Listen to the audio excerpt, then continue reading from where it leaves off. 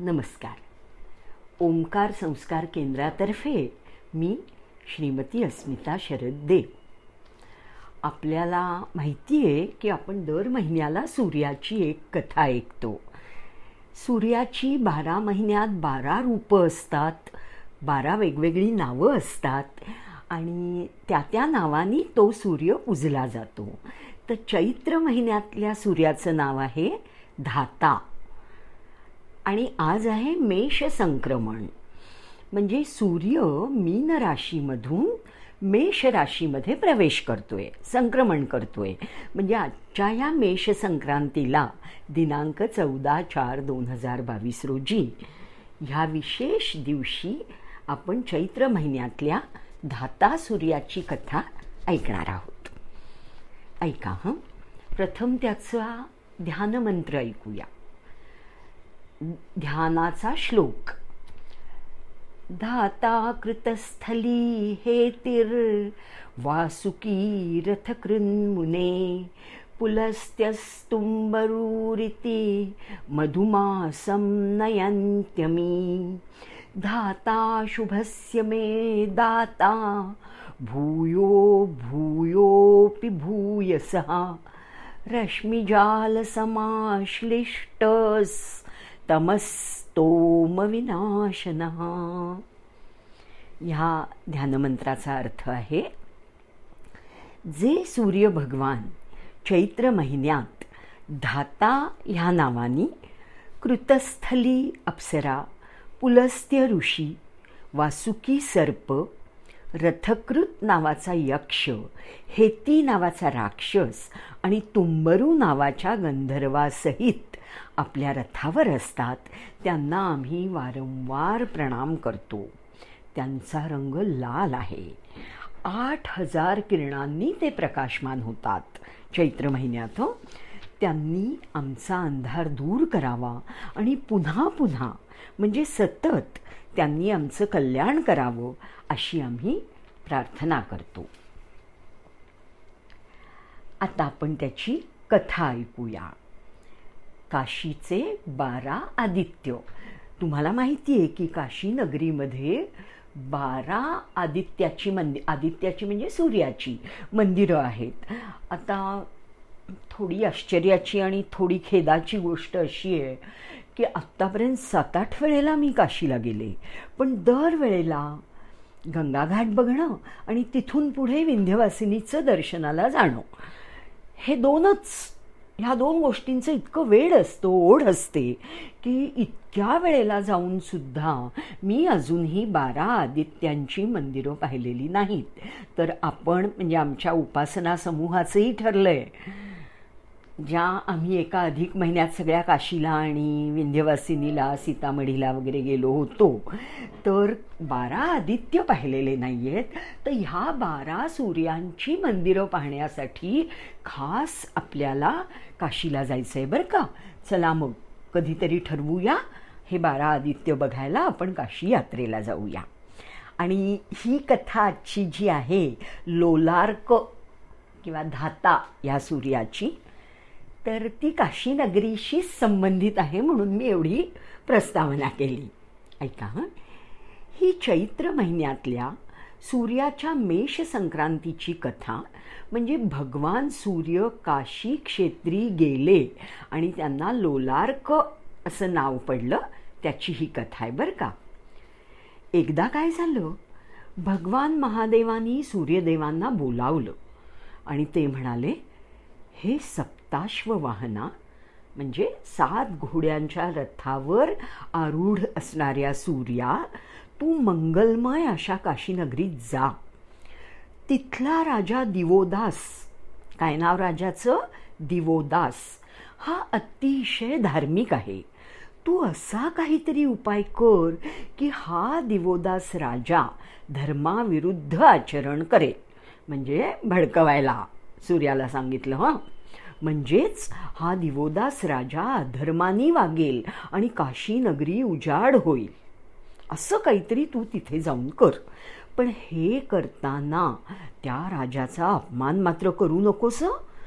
कारण धर्मानी आचरण करणाऱ्या सत्पुरुषाचा जो अनादर करतो, अपमान करतो, तर ते कृत्य करणाऱ्याच्या अंगावरच उलटतं आणि असं काही करणं हे फार मोठं पाप असतं.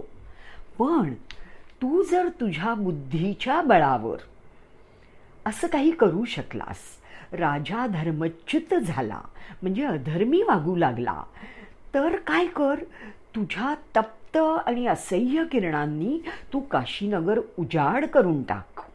मी काही देवतांना आणि योगिनींना काशीला पाठवून पाहिलं ह्या कामासाठी, पण त्यातले कोणीही दिवोदास राजाच्या धर्माचरणामध्ये किंचितही कमतरता शोधू शकले नाहीत. असफल होऊन ते परत आले. पण हे सूर्या, ह्या ब्रह्मांडात जितके जीव आहेत त्या सर्वांना तू बघतोस, जाणतोस, म्हणूनच तुला लोकचक्षू म्हटलं जातं. म्हणून माझं हे कार्य करण्यासाठी तू लवकरात लवकर जा. काशी नगरामधून दिवोदास राजाला काढून टाकून मी स्वतः तिथे निवास करू इच्छितो. भगवान शिवाची आज्ञा शिरोधार्य मानून सूर्यदेव काशीला गेले. तिथे आतून बाहेरून हिंडत असताना त्यांच्या लक्षात आलं, सूर्यदेवांच्या लक्षात आलं की हा राजा दिवोदास थोडा सुद्धा अधर्माने वागताना सापडत नाही. सूर्यदेव अनेक रूप धारण करून काशी नगरामध्ये राहिले. काशी नगरीत ते काय करायचे, वेगवेगळी रूप धारण करायचे आणि कधी वेगवेगळे दृष्टांत, अनेक उदाहरणं, वेगवेगळ्या कथा सांगून, वेगवेगळ्या अयोग्य व्रतांची माहिती सांगून काशीतल्या लोकांना बहकवण्याचा प्रयत्न त्यांनी केला. पण काशीनगरी येती ते कोणालाही धर्ममार्गापासून विचलित करू शकले नाहीत.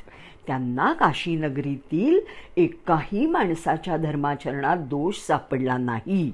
दोष तर सापडला नाहीच, पण खोटं नाटं काहीतरी असं सांगून सुद्धा काशीतला एकही माणूस, एकही स्त्री, एकही पुरुष धर्ममार्गापासून विचलित झाले नाहीत. असं म्हणतात की ह्या जगात प्रत्येक जन्मात जोडीदार मिळू शकतो, पुत्र मिळू शकतो, धन मिळू शकतं, पण काशीपुरी मिळेलच असं नाही. अशा दुर्लभ काशीपुरात येऊन कोण काशीनगरी सोडायची इच्छा करेल? भगवान सूर्यदेव सुद्धा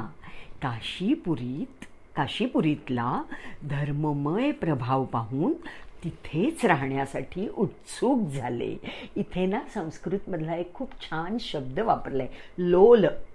लोल झाले. ते लोल झाले म्हणजे काय झालं? अधीर झाले, उत्सुक झाले, त्यांचं मन चंचल झालं, ललचावलं. लोल झाले म्हणजे अगदी ललचावलं मन त्याचं की आपण इथेच राहावं. म्हणूनच काशीमध्ये ते लोलार्क म्हणजे लोल झालेला अर्क म्हणजे लोभावलेला, ललचावलेला, चंचल झालेला, उत्सुक आणि अधीर झालेला असा अर्क म्हणजे सूर्य, ह्या नावाने ते प्रसिद्ध झाले. काशीमध्ये म्हणजे ते आले होते त्या राजा दिवोदासला बिघडवायला किंवा काशी नगरीतल्या लोकांना धर्माविरुद्ध आचरण करायला लावायला. ते तर काही झालंच नाही. उलट त्यांचंच मन इतकं म्हणजे सूर्यदेवांचंच मन इतकं ललचावलं की मला आता इथेच राहायचंय. काशीमध्ये दक्षिण दिशेला असी नावाच्या संगमाजवळ हे लोलार्क स्थित आहेत. सदैव काशीमध्ये राहून काशीवासी लोकांचं योगक्षेम ते सांभाळतात. मार्गशीर्ष महिन्यातल्या षष्ठी किंवा सप्तमीला रवी योग असेल तेव्हा जो तिथली यात्रा करतो, लोलार्क सूर्याचं दर्शन घेतो, तो सगळ्या पापांपासून मुक्त होतो. जो कोणी लोलार्क सूर्याचं दर्शन घेतो रविवारी, त्याला कसलंही दुःख प्राप्त होत नाही. बघा कशा कथा आहेत ह्या.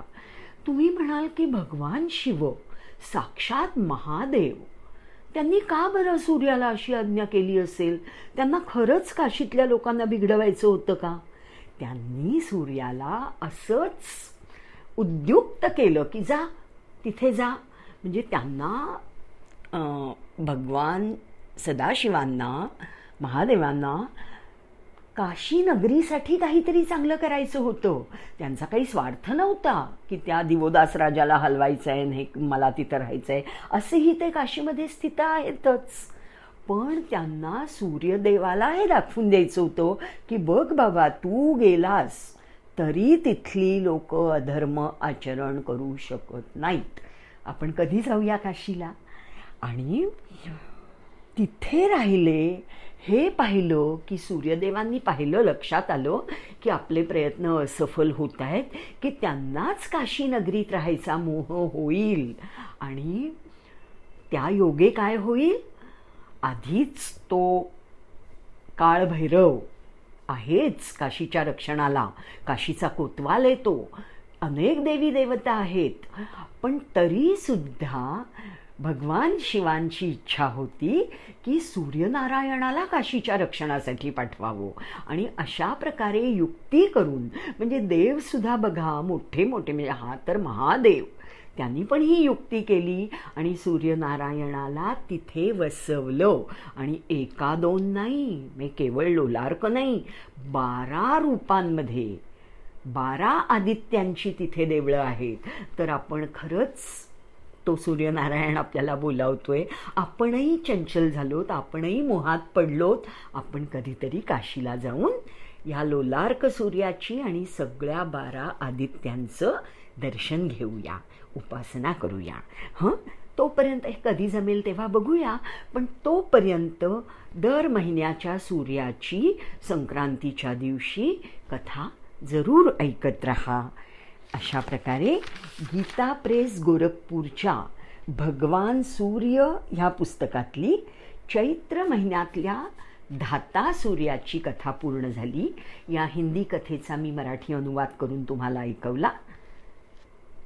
आता भेटूया, म्हणजे भेटतच राहू, पण सूर्यनारायणाची कथा ऐकायला पुढच्या संक्रांतीला भेटूया. श्री सूर्यनारायणार्पणमस्तु. शुभम भवतु. श्रीरस्तु.